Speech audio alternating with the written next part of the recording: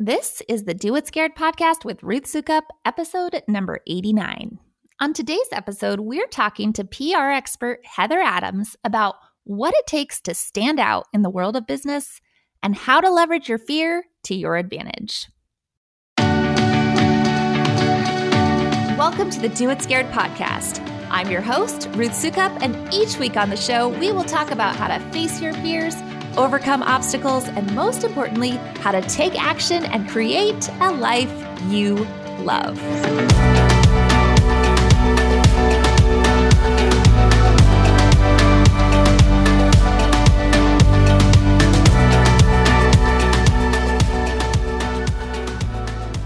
Today's episode was brought to you by Elite Blog Academy, our online program that teaches you step-by-step how to build a successful, profitable, and sustainable online business. Whether you already have a business or you're just thinking about starting one, EBA provides a comprehensive and proven approach to refining your message, growing your audience, and generating a sustainable revenue. With more than 11,000 students in 60 countries worldwide, we know exactly what works and what doesn't, and our goal is to help you create a business that you love.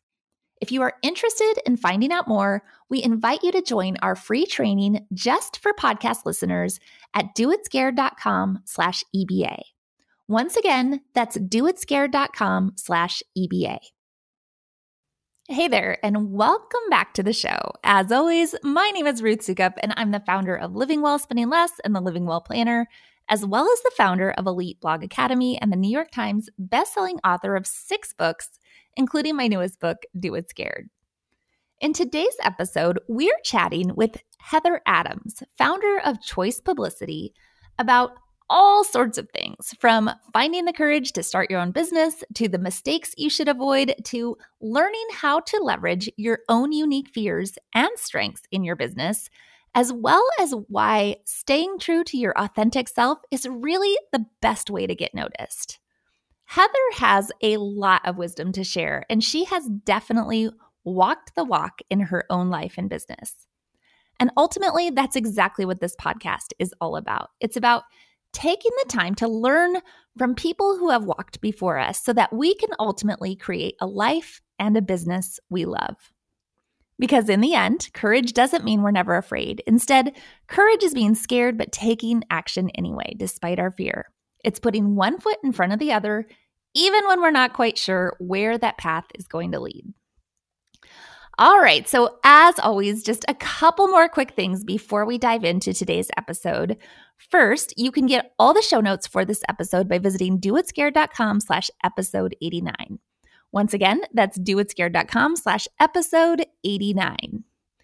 Also, if you haven't done this already, be sure while you're over there at doitscared.com to take our free fear assessment to find out exactly how fear might be showing up in your life, what your fear archetype is, find out how fear might be holding you back, and then find out what you can do about it. Also, if you have any questions or you just want to share feedback on this episode, please feel free to send me an email or just message me on Instagram. I love hearing from you guys.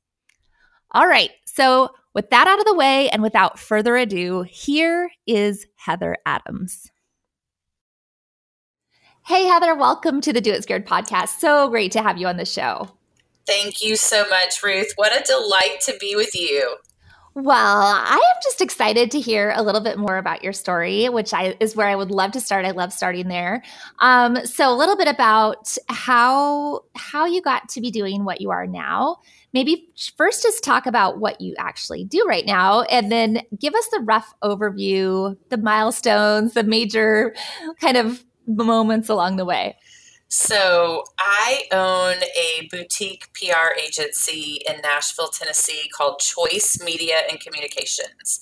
And we are an entertainment and lifestyle firm. We specialize in working with authors and influencers, tastemakers, thought leaders across a variety of categories: business, lifestyle, athletics, sports, faith predominantly.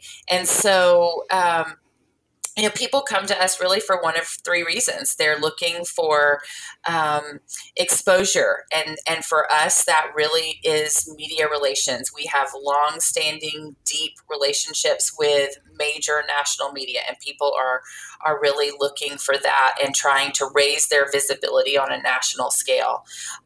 They also come to us because they're looking for clarity. They've got 10 oars in the water. They don't know which one to paddle first, and they don't know how to tell their story in a clear, concise, and compelling way. And third, they're looking for a new audience. Maybe they've built their platform to a certain level and they're trying to grow it beyond that because it's plateaued. And they're trying to find all those people in the middle. Or maybe they're known to one audience and they really, if they could just be known to these people over here, it would be a game changer for their business. So that's the three predominant reasons that people come to us. And it's so funny, my long, windy, thorny path to get to Nashville and into this industry.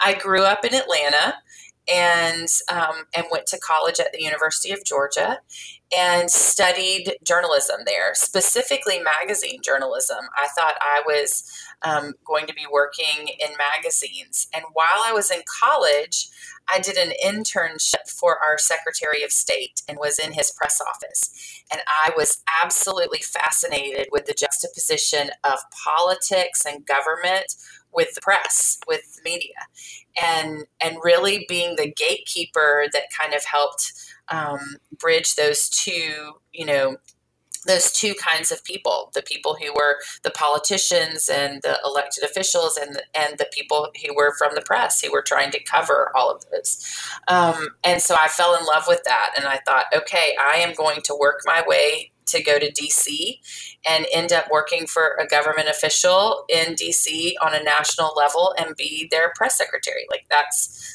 kind of what I thought my path was. And this was long before Scandal started, but I very much felt like I was going to be Olivia Pope, like that, handling a crisis, being that was in the your middle. Point of reference. 100%. I loved it so much. And of course, Scandal came out years later. I was in my career for 20 years, whatever, before it came out. But so I just fell in love with that. And so when I graduated from Georgia, I went to work for a local county government in Metro Atlanta as their public information officer. And I had 13 county departments that I was responsible for, everything from the water department to public safety. So I would be moderating a press conference for the fire department. And then the next day I would be, putting designing the insert that went into your water bill. And it was just crazy. I learned so much about all different kinds of communications, because we had a local government access television show that I was a host on, and we had a county magazine that I laid out. I mean, it was just crazy. I have these visions of you like putting all the different hats on and like, okay, now I'm going to be the weather girl. And now I'm going to do this. Exactly. I was 22, 23 years old. And so it was the perfect place to learn all of the different aspects of communications. And then I left that job because I was a very immature, young, hot-headed professional who became very arrogant and thought my boss left and went and got another job, and I applied for her job and I didn't get it. Shocking. I had been there, 18 months and why in the world would they not have hired this 23-year-old to be the new director of the department? But so I didn't get the job and I was just crushed. And so what I did was I promptly went in and told my boss that I was quitting, and I didn't give any notice, and I didn't have a job lined up. I mean, what in the world? I can't even look back at that girl. To be 23 again, right? 100%. So I went on from there and did a short stint at a nonprofit as a marketing officer there. And then 9/11 happened. And when 9/11 happened, we lost our funding. And it was really, it changed the landscape, number one, of communications and kind of what I was doing, but also just like your sensitivity at work and your relationships, and the whole world was changing because of what had happened on 9/11. So when I lost my job, I couldn't find one immediately because there weren't a lot of jobs to be had. Everyone was in this scared mode, and it was very much a scarcity mentality, I think, in the country. And so I couldn't find a job immediately, still in PR or in communications. And so I went back to my high school and worked as a substitute teacher for a short period of time while I was looking for a job. It was very humbling, but it was also really rewarding in certain ways. I wasn't making any money, of course, but I think I got a lot of, I think I got my head screwed on straight a little bit because of all that I had been through up until that point. And really my priorities had been out of whack and got those realigned. During that time is when I met my now husband. And we started dating and got engaged. And when we married, I moved from Atlanta to Nashville, which is where he's from. And so I was looking for a job in Nashville, trying to figure out, how I could get back into the communications field. And I landed a job at Thomas Nelson Publishers, which at the time was the world's largest Christian publishing house. It is now a division of HarperCollins. But I started as a publicist there and worked my way up. I worked there for the better part of a decade and worked my way up until I was running the department and working with some of the industry's, biggest change agents. There were ministry leaders, there were people who were chefs, so there were people who were business executives. That was the thing that was beautiful about being at a publishing house is there were all different kinds of books that I was working on. I would be working on a novel, and then I would be working on a devotional at the same time as I was working on a Max Lucado book, so it was really, really fun to kind of cross all of those categories and genres of books. And that's really, Ruth, where I cut my teeth on working with major national media. Up until that point, I had been working predominantly with like local or regional media. So predominantly in the Atlanta area. So I might be working with the ABC affiliate in Atlanta or the Atlanta Journal-Constitution or the Atlanta Business Chronicle or whatever. But up until that point, I had really done local media. And when I got to Thomas Nelson, it was like, okay, now you're on the national stage. And I was starting with, pitching the Today Show and the New York Times and Time Magazine and ESPN and, all these places. And that's really where I started building those deep, long-standing relationships that I still have to this day. I was there, like I said, for almost a decade and loved every bit of it. And when the recession happened in 2009, they started having to lay people off. And we probably went through 5 or 6 rounds of layoffs. And when we did, I was in one of those in 2010 and was laid off and affected. I'm sure like a lot of your listeners, have been affected at some point. And at that time I was well into my career and very seasoned. And so it was, trying to figure out what my best next step was going to be. And I'll never forget it because I had been in New York that whole week pitching our catalog and landing like major media for some of our authors. And I got home on a Thursday and they laid me off on a Friday. And, you go through all of the seasons of grief, you're angry and you're sad and you're bitter and you're, hurt. But at the end of the day, it was a business decision. And I loved those people like they were my family. And I wouldn't change that time there for anything. But so were you completely shocked when that happened? I mean, you didn't really see it coming. It was a tumultuous time to be there because it was like a sharpshooter taking people out a little at a time. Yeah. Like one day you would go in and 25 people would be laid off. And another day you'd go in and 5 people would be laid off. And then you'd go in and 70 people would be laid off. It was like, months in between. It was over the period of 18 months or so that was happening. But I never thought that it would be me. And I think we get to that place where you feel safe and secure and the value you're bringing to this company. And I had built an incredible department and was doing really good work. But at the end of the day, it was a business decision for them. And I didn't take it.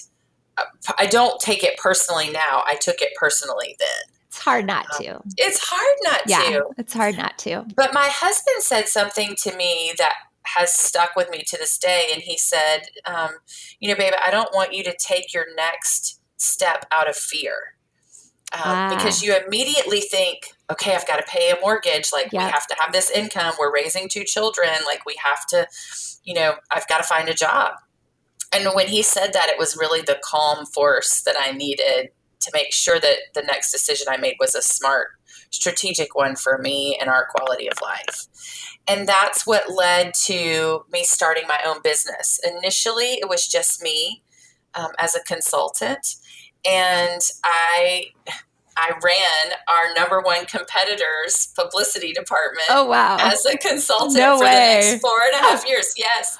Their CEO, I got laid off on a Friday. Their CEO called me on a Sunday and flew me to Michigan the very next week and said, we want you to help us and work with us. That's so funny.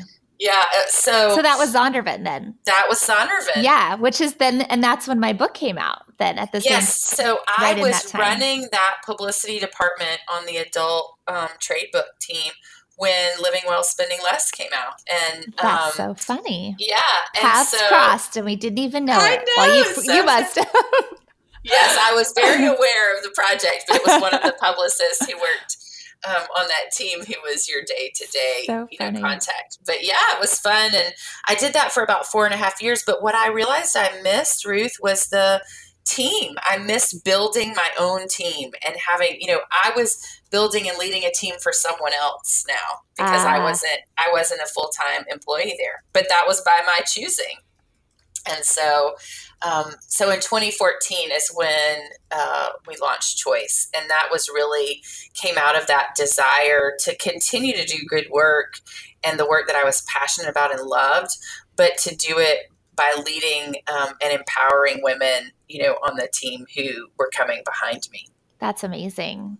So, but that must have been scary all in its own, starting your own thing completely and talk a little bit about that. What was that actually like to go, okay, I think I can do this. I want to start my own publicity firm.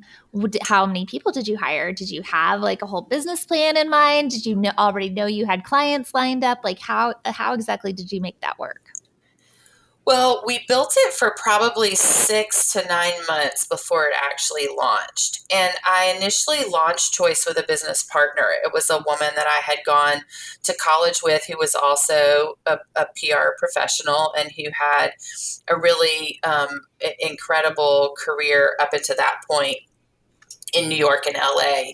And she had moved to Nashville and we got reconnected. And so we launched Choice together.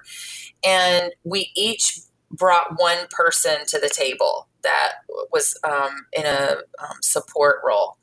And so that's how we got started. And, it was very scary because when you're on your own, you're only responsible for you and what work you're doing and bringing in enough business to support what your needs are and everything. But then when you're responsible for a team of people, and initially it was 4 of us, right? You're now responsible for all of them and making sure you're paying attention to bandwidth and that you're constantly thinking through acquisitions and bringing in business and all of that. And we were really fortunate that my relationships in the publishing world just brought so much business to the table. And I don't ever, shortchange that. I think it's such a blessing and a privilege to be able to have served the people that we have. But yeah, it was really scary at first, but I just knew in my gut that it was the right next step.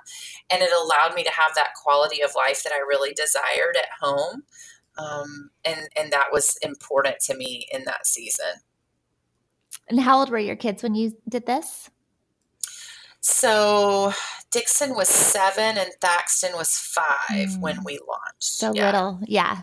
little, right? Yeah. And that makes a big difference too when you have little kids, and that it's just like starting a business can be super demanding. So you have to Right. balance all those things.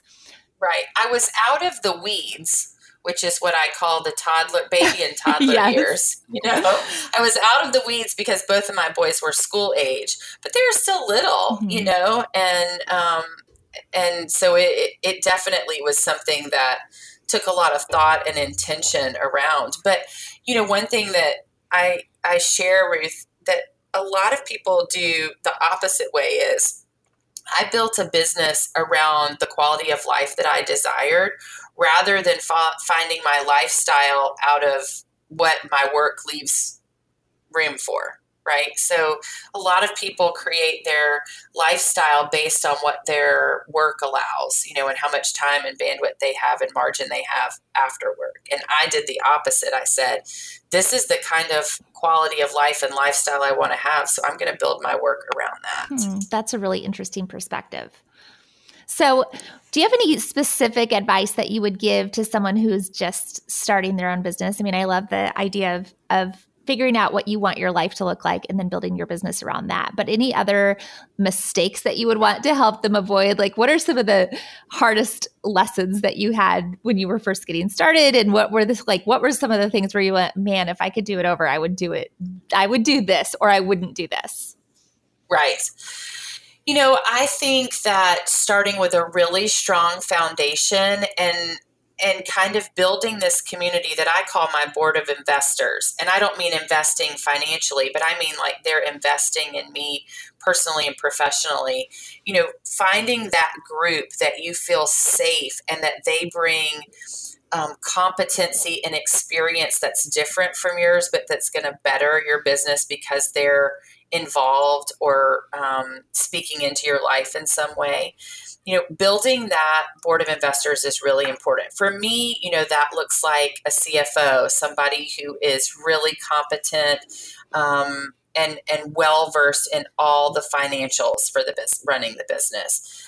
It also meant legal, somebody who was helping me with all of those legal decisions and setting everything up properly and making sure that I had all of the right kinds of contracts in place and, all of that stuff. It also looked like an executive coach and someone who was helping me think through Heather holistically, not just Heather, the CEO, but Heather, the mom, and Heather, the mentor, and Heather, the wife, and Heather, like all of those aspects, but was helping me walk through that and continues to help me walk through that as a leader. But, even my HR consultant, like a lot of these people are not full-time employees for Choice or for me, but they are people who I either pay or I'm friends with, and they bring a lot of value. So I would say that's one big benefit. A mistake that I made is not listen. I have not listened to my gut a couple of times during the course of owning Choice. And I should have, because every single time my gut knew the right thing. Oh, that's so true. I find that too. And in fact, now like that's actually on my job description as like CEO and integrator for our company. That like gut instinct is part of what I do, because I have learned that too. It's so hard. Absolutely. Well, it, like, for example, in an interview process, I really knew that somebody was not going to be a good fit. But on paper, they were excellent. All of their references came back exceptional. But I just knew that it wasn't going to work with the team dynamic. But we offered the job and it paid out. And it was not what I was hoping for. It was exactly what my gut said. This is not going to work out. So, it could be a hiring decision. It could be signing a client that you really know is not the right kind of client to sign, or something to that degree. But I would say listen to your gut. And one other really good lesson, I think I have learned along the way is that your people really have to be your number one priority. So often everybody focuses on the day-to-day of running the business, like the business development aspect and serving the clients and all of that. But if you're not taking care of your people, then the business is going to suffer as a result. And so I think that is something that I have definitely learned along the way, and is very much a priority for us now. So what does that actually look like on a practical level? What are some things that you do to make sure that you're putting your people as a priority? Well, I think you have to care for them outside of the office, Ruth. I think that, you need to know what is going on in their lives and be involved in that. Ask them about their weekends, celebrate when it's their birthday or when they're getting married or when they've had a baby. When they're going through something hard, walk through that and be supportive and encouraging. Throw out the policies and care for the human being. I also involve them in important decisions so they have skin in the game. I don't want to just dictate how we're going to run this business. I want them to be involved in that process. And so I think by, showing them that you care for them as a person and that you want to take good care of them, they take care of your business. It's true. It's really true. It reminds me of, do you ever read any Patrick Lencioni books? Oh, yes. Oh, I love him so much. So he's got The 3 Signs of a Miserable Job, I think is the name of the book. It's one of his fable books. I've read that. Yeah, it's really good. And it actually talks about the 3 causes of job misery. And it's anonymity, which is basically not being known, not having your boss know who you are as a person or what you're interested in. And then immeasurability is the other one, where you have to have like something to be able to tell that you're doing a good job, something that you can keep track of, some way of knowing like this is what it's expected of me. If you're winning. If you're winning, a scoreboard pretty much. And then the other one is irrelevance, which is basically understanding that your job makes a difference to somebody. So whether it's that your job makes a difference to your boss because you make their life easier, or your job makes a difference to your customers or whoever, but you have to feel like it actually matters to someone. And right. I've just reread it recently, and it was just a really good reminder as a boss, I think, of how important it is to, especially that thing that you said about just knowing your people and knowing them as people and caring about them as people, and not necessarily as just as employees who have something to give you because they work for you, but as people right. who because we're humans and we care about each other as people. It was really good. I love that. I need to pick that up. I'll have to put that in my Amazon cart. Yeah, I know. I listened to the audiobook. I'm such an audiobook fiend. But I have all of the Lencioni books, and I love them because they're all fables, and then they're just easy to listen to. Even my kids get into them. We listen to them in the car all the time. But they're really good. He's got a great one too for families that kind of takes some of his because he's all about organizational health. So he brings some of his organizational health principles to the family. It's called 3 Questions for a Frantic Family. Really good one as well. Ooh. So just a little recommendation there. Okay, so switching gears a little bit, let's talk a little bit about the role of fear in your life and in your business. What is your fear archetype? I don't think I've asked you that yet. So I am the rule follower. I was, as you were talking about the getting the right people with the legal team and the HR, I was like, oh, I bet she's a rule follower. I knew it. I had guessed that. And it aligns perfectly with my Enneagram. Like when I took the fear assessment and I got that, I was like, well, this is like, they were sitting next to me, like they know exactly who I am. And I am a Enneagram 1, which is the perfectionist. And, it talks about in the assessment how you struggle with perfectionism a lot. And so it was just funny how well those married together. But yes, I am definitely, I fall right into that camp. The rule follower. So you like things to be like there's a right way and a wrong way to do them. Yes. Pretty much. And there's a way to do them with integrity and character and excellence. And there's a way that's not. It's like I feel like I find the mistakes. That's my superpower, right? Is finding the mistakes. And so going into that, that can be a real burden too. It's a blessing in some ways because I can go in and I can figure out the best way for a system to work. I can bring clarity to chaos. And I love that so much. But it also, you can nitpick things to death. Yes. You know. It's so funny that you would say that because I think that's like one of the really interesting things about understanding your fear archetype is that every single fear archetype has positive qualities and negative qualities. And it's really about learning not just how to overcome your fear, but how to leverage the positive aspects of that fear archetype while mitigating the parts of it that are maybe holding you back or have the potential to keep you stuck and keep you in a place. And it's funny for rule followers, and I don't know if you found this to be true, but what I see a lot of times with rule followers is that there's that, especially for rule follower entrepreneurs, there's a fear of not doing things the right way. So yes, you're very like worried about not getting the legalities right and like want to make sure you have dotted all the I's and crossed all the T's and like that you've done all the rules the way that they're supposed to be done. And I see that happen a lot. Like that can be a real like sticking point for people, especially if the rules are nebulous or if, you know, like you have to just kind of make snap judgments or just decide on things. Well, you may not take the jump ever if you have, because you're afraid that you don't have all the things in place perfectly aligned.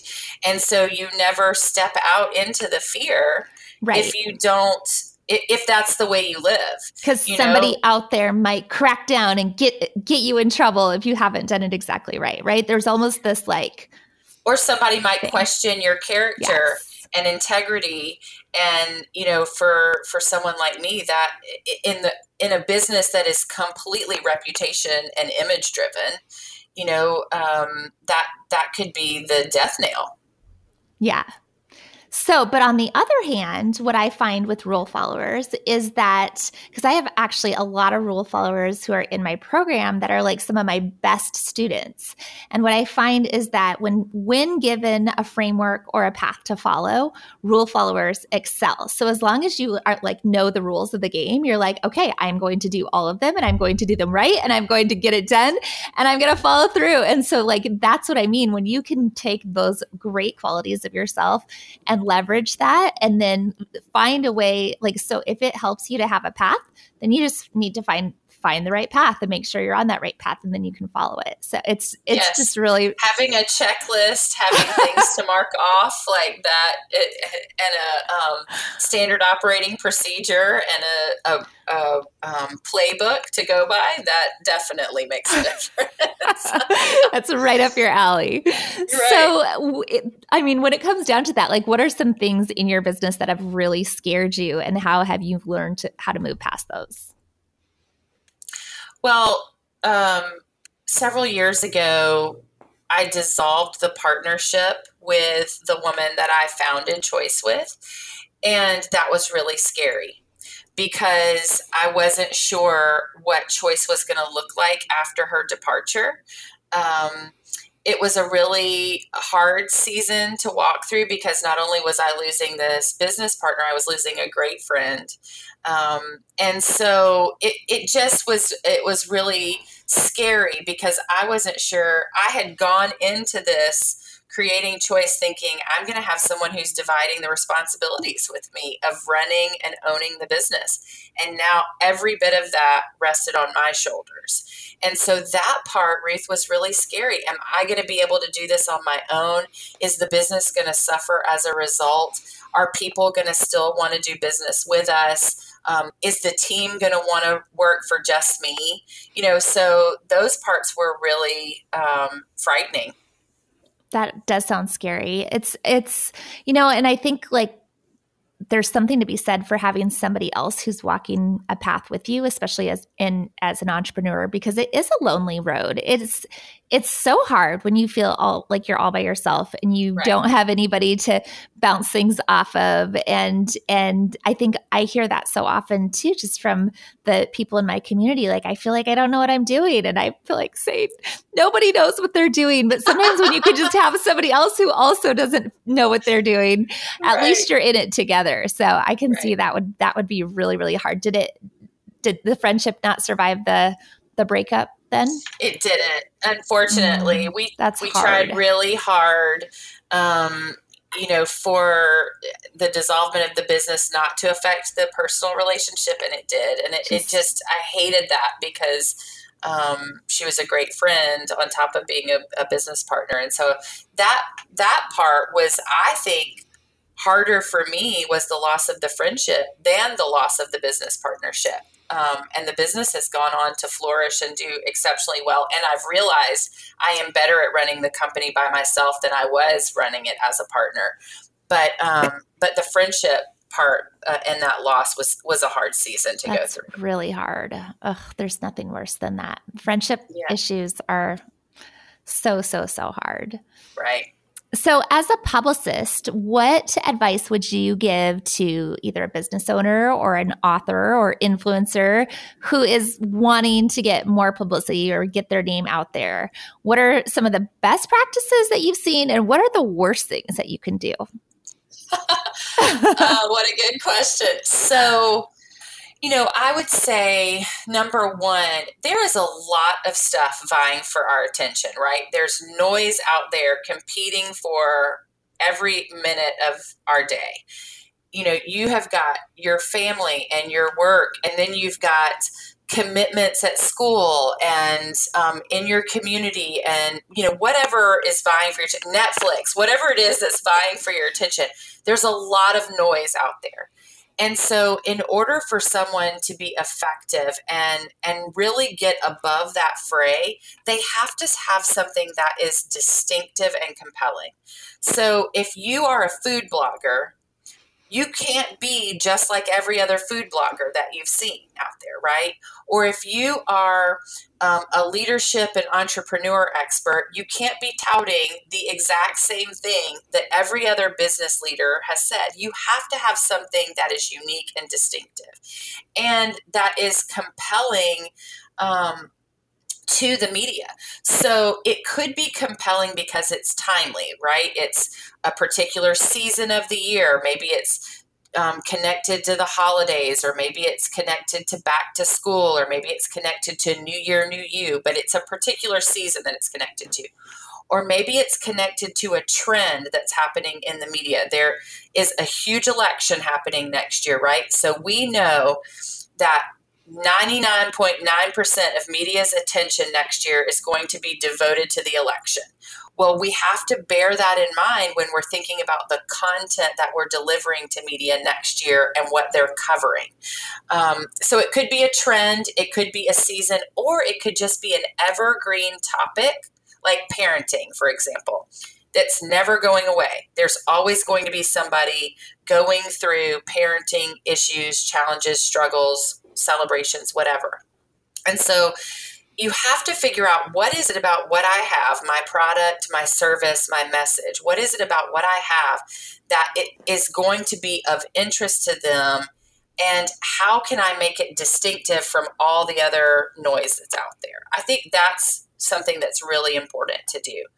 A lot of mistakes that I see people make are they feel like they have to have flowery, impressive, highbrow language to describe their business in order for people to be interested. And instead, when it is clear and it is concise and people can understand very easily what you're offering them, whether it's a product that you're offering and you're trying to sell and convince them to buy, or maybe it's a service that you want them to hire you for, or maybe it's just a message. Maybe you have a book, or maybe you have a teaching or a webinar, whatever it is. If you are able to succinctly and clearly communicate and not use all this industry jargon, which you think sounds impressive, but nobody really understands, that is a huge mistake that people make. So just speak clearly and be yourself. Yes, and figure out a way to tie it to what's relevant right now. Yeah, and what's happening. And unique, something that is distinctive about what you're saying that's not the same. If you're an influencer in the fashion and beauty space and you're doing the same thing that 16 other influencers who have twice as big of an audience as you do, then why is somebody going to come to you? Like, what is it about you that's different than those fashion and beauty influencers? So would you say like it's good to be a little bit polarizing, or to be, kind of draw your line in the sand of like, here's where I am, and almost like a little controversial? I think it depends on what your desired outcome is. If you are interested in being on every cable news show and being a talking head, then being polarizing is great. You have an opinion, you're on camera with somebody who has a completely different opinion, and y'all go at it in a 4-minute segment, right? Then yes, absolutely. But if you are trying to offer value to somebody by giving them tips on meal planning, then being polarizing is not necessarily going to be beneficial. I don't know. You could be polarizing. You could be like super vegan, or like my stuff. I actually have some meal planning stuff, and I will tell you, my meal planning stuff is very polarizing because I use processed ingredients, and it's like all 5 ingredients or less, like super easy stuff, which is basically it's not foodie food. And that is my line that I draw in the sand with my recipes. Like, if you're a foodie, probably not for you. Probably not for you, but you have a whole lot of busy working women who want to feed their children well and don't have a lot of time and need it, laid out for them. And so it depends, like I said, on who your target audience and what your desired outcome is. So it's really important to know who you're going for, like who your audience is. Yeah. And you should be able to name her. You should know how old she is. You should know what she is a consumer of. You should know if she has what kind of education she has, and where she lives, and what she does for like. You should know all of those things about her, because the more specific you can be, then the more customized you can be about trying to get to her, as opposed to just throwing spaghetti up against a wall and seeing what sticks. That is not our approach when trying to get media for our clients. I would rather go after 5 of the most influential outlets for you that are going to move the needle for you and affect your bottom line than go after 50 in a general way. Yes. Right? Yeah, that's great advice. And I love that. That's so true. And the avatar thing, absolutely. That's one of the things, like first things that we teach in Elite Blog Academy is how to create your avatar and identify your avatar. And you're absolutely right. Like, your avatar needs a name. It is not women ages 25 through 55. It is one person with a name, with interests, it's like your best friend. And when you can start like preparing things and tailoring everything you do to that one person, it's amazing how people think that's exclusive, but it's actually way more inclusive, because people feel like you're talking just to them, which is because the customization, you're able to be so deliberate with what kind of content you're delivering right to her. Yeah, totally. Oh my goodness. So what are you working on right now that has you all fired up? Do you have any big goals that you're working on? Yes. So next month, at the end of the month, we are hosting our very first Choice Summit. And it is a gathering of communication professionals that most people would see as like competitors for me. It's other men and women who own PR firms or who are freelance publicists or communications professionals. It's people in-house. And the idea is that we are bringing everyone together, and we are bringing in a whole bunch of different experts that would benefit, their competency would benefit our industry. So it's branding experts, it's experts on hiring talent and providing exceptional customer experience, it's media experts. It's a variety of categories, but the idea is that by bringing in all of my colleagues in the industry, we are going to better each other. We're going to learn from each other. We're going to talk about the challenges we're facing and see if anyone else has, brainstorm ideas. But the idea is for us to be allies and not competitors. Wow. And for iron to sharpen iron, right? And Yeah. so it's the very first time we've ever done it, and I'm very excited about who we have speaking and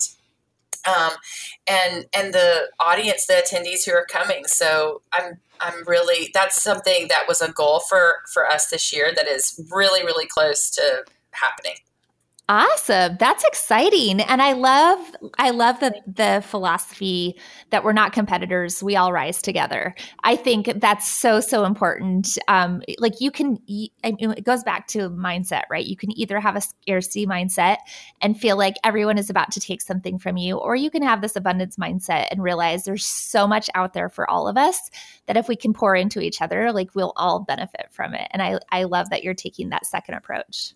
Well, when I went out on my own for the very first time, one of my dearest friends who owns a PR firm in Chicago said to me, she took me to dinner and she said, I want to be helpful to you. I am so happy and proud that you are doing this. There is enough business to go around. How can I help you be successful?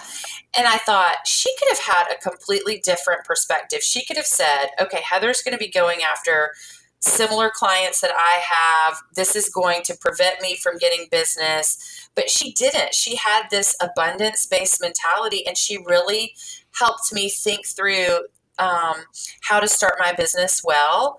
And that's the mindset I want everyone to come to the table with. I love that so much. And it's every industry has that. There's either the pettiness or there's the people that will lift you up and build you up. I mean, I've definitely seen that in the author, blogger, influencer world. There's like both types of people. And it's amazing though, when you can actually find communities that will build you up and kind of like figure out what you can do to help each other and promote each other and work together. Like everybody's business grows faster as a result. It's a really cool thing to watch.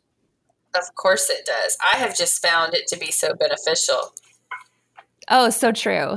So how do you practice self-care in your life and your business? What are some of the things that you do to just take care of yourself or to protect your confidence, which is something that's really important as a business owner? Ruth, I think people a lot of times equate self-care with like manicures and a massage, right? Or a glass of wine at the end of the day on the couch with your feet propped up. And for me, self-care looks a little different. Self-care includes therapy. I go to therapy on a regular basis. I was just there last Friday. During seasons where I'm in a really good place, I go about once a month. And if I'm going through something really hard, I go more frequently. That to me is taking care of myself from a mental wellness standpoint. Self-care also looks like I go to a place called Garage Bar, which is a bar studio where I live. I go there multiple times a week. I was there last night and it was like the toxins were coming out as I was sweating and, taking care of my body. It matters what goes into my mouth. It matters how much water I drink. It matters how much rest I'm getting. Those are really ways that I take care of myself. But one thing that really just fills my tank and may to some people feel like a burden is hospitality. And I love to entertain in my home. I love to cook for other people. I love to have all the boys from the baseball team over with my boys, right? Or our life group from church over and everybody's eating dinner together. I try to do that once a month. That's a goal of mine this year is to entertain in our home once a month. I feel like I'm taking care of myself when I'm doing that because I get so much out of it. That's awesome. I love that. Okay. So last big question. This is the question that we ask every single person who comes on the podcast. What is the best piece of advice you've ever received and why? To hire better and smarter than you. I love that. I love that. My mentor, Pamela Clements, who hired me at Thomas Nelson, told me that years ago. And she said, don't ever feel threatened by somebody who is good at something that you're not, or who is better in one area than you, or is smarter in the room than you are.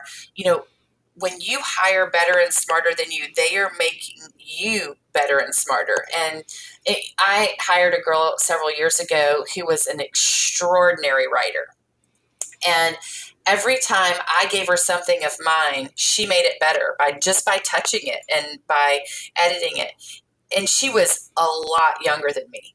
If I had been threatened by that, then my work and the work we were doing for our clients and the writing we were sending to media wouldn't have been as strong. But because she brought that gift and that talent to the table, and I, had that mindset of I'm hiring somebody better and smarter than me, it really brought so much more value to the team. That's amazing. That's such good advice. So what else do you want us to know? I know you have something special for Do It Scared podcast listeners that you want to talk about. So let's just finish up. Why don't you let us know about this special little thing you've got going on? Yeah, I'm so excited. Well, first of all, I'm just grateful to be with your audience and just so proud to be in the company of your guests. I mean, you have extraordinary people on the podcast, and I'm grateful. So because of that, I wanted to give something back to your audience. And one thing that we do at Choice that is a service we offer is a brand audit.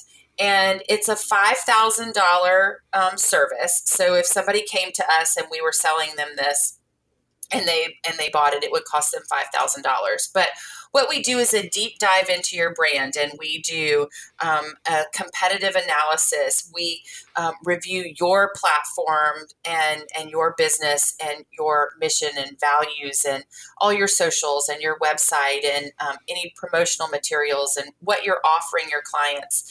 And we go through and we provide a deep dive of this is what your brand is saying about you. This is what other people in the industry are doing. These would be catalysts for growth and development. And here are our recommendations for next steps. So I want to offer a free brand audit to one of your listeners. That's exciting. Can I enter this contest? Because I want to win. Of course you can. Yeah, I'm like, as you're talking, I'm like, that sounds really amazing. So how do they enter? Okay. How do they enter to win? So here's what I would suggest is if they will send an email to info@choicepublicity.com, info@choicepublicity.com with their name and their contact information, their company URL or their socials, website, whatever is their platform. So if you're an influencer, it may all be on Instagram, right? But whatever your platform is, if you'll send us the links to that, and then what industry you're in and why you would be interested in a brand audit. What do you hope to get out of something like that? If they will send us all of that information in an email, then we will pick one winner to do a deep dive brand audit with. That's exciting. And we will, if you didn't catch all of that, or if you're driving or whatever, we will include all of the information for how you can enter in the show notes for this episode. So don't worry about that. We'll also have it in the show notes. But Heather, oh my gosh, thank you so much. That's amazing and super exciting. And do you have any final words of wisdom that you want to share? And then where can we find you online? Oh, Ruth, I really believe in the message of what you're saying about doing it scared and about stepping into that fear. And even as a rule follower and a perfectionist, I know that in the moments that I have been the most frightened about the next step is where I have seen the biggest growth. So I am such an encourager and supporter of that message and believer in it. And then you guys can find us. So Choice is Choice Publicity is our handle everywhere. So whether it's Instagram or Facebook, or our website is choicepublicity.com. And then my personal is Heather Dixon, Dixon Adams.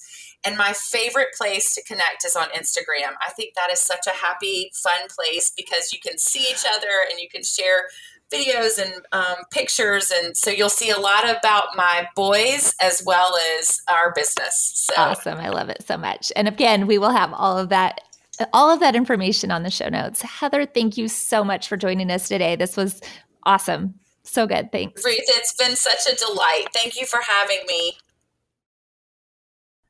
Okay, so don't forget that if you would like to get all the show notes for this episode, along with the links to everything that we just talked about, you can find it all at doitscared.com/episode 89. Once again, you can get all the show notes and links on our website at doitscared.com/episode 89.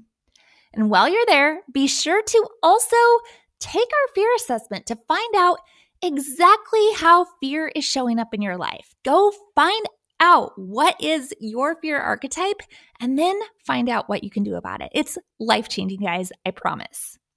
And then before we go, I just want to say, as always, that I love hearing from you. So if you have any questions about what we talked about today or any other topics that you would like to see addressed here on the Do It Scared podcast, please feel free to reach out either via email or just by messaging me on Instagram. And that about does it for this episode of the Do It Scared with Ruth Sukup podcast. Thank you so much for joining me today. And if you liked what you heard, I would love it if you would post a review on iTunes. And then while you're there, be sure to subscribe to be notified of new episodes. We actually have something really fun that we're going to start adding just on iTunes. So if you're listening in other places or if you're listening on our website and not on iTunes, see if you can start subscribing there because there's going to be a little something extra that you'll only be able to find there. And then speaking of upcoming episodes, be sure to join me next week for another riveting one-to-one coaching session. You never know what's going to come out, but you always know there's going to be something practical to take away. And I will catch you then.